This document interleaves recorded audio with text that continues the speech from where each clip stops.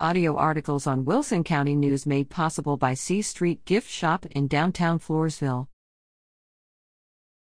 Tank damage affects Eagle Creek area water. Customers of Aqua Texas in the Eagle Creek Ranch subdivision north of Floresville are getting their water from only one of the company's local plants for at least a week or two. The private water utility company sent email notifications to its customers September 15, urging them to conserve water due to a water tank failure. Part of the tank at the Windmill Drive plant appeared to have collapsed earlier that day, allowing all its liquid contents to drain out.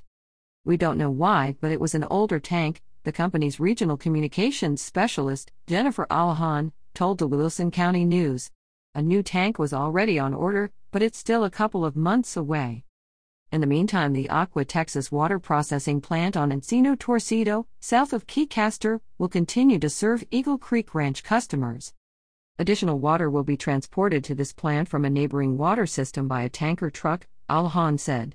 The company may also place a holding tank at the Encino Torcido plant until the new tank is installed on Windmill Drive, she added. Work crews began removing the damaged tank over the weekend. Customers are still encouraged to curtail outside water use and watch for updates on the water situation by email. Grips at WCNonline.com.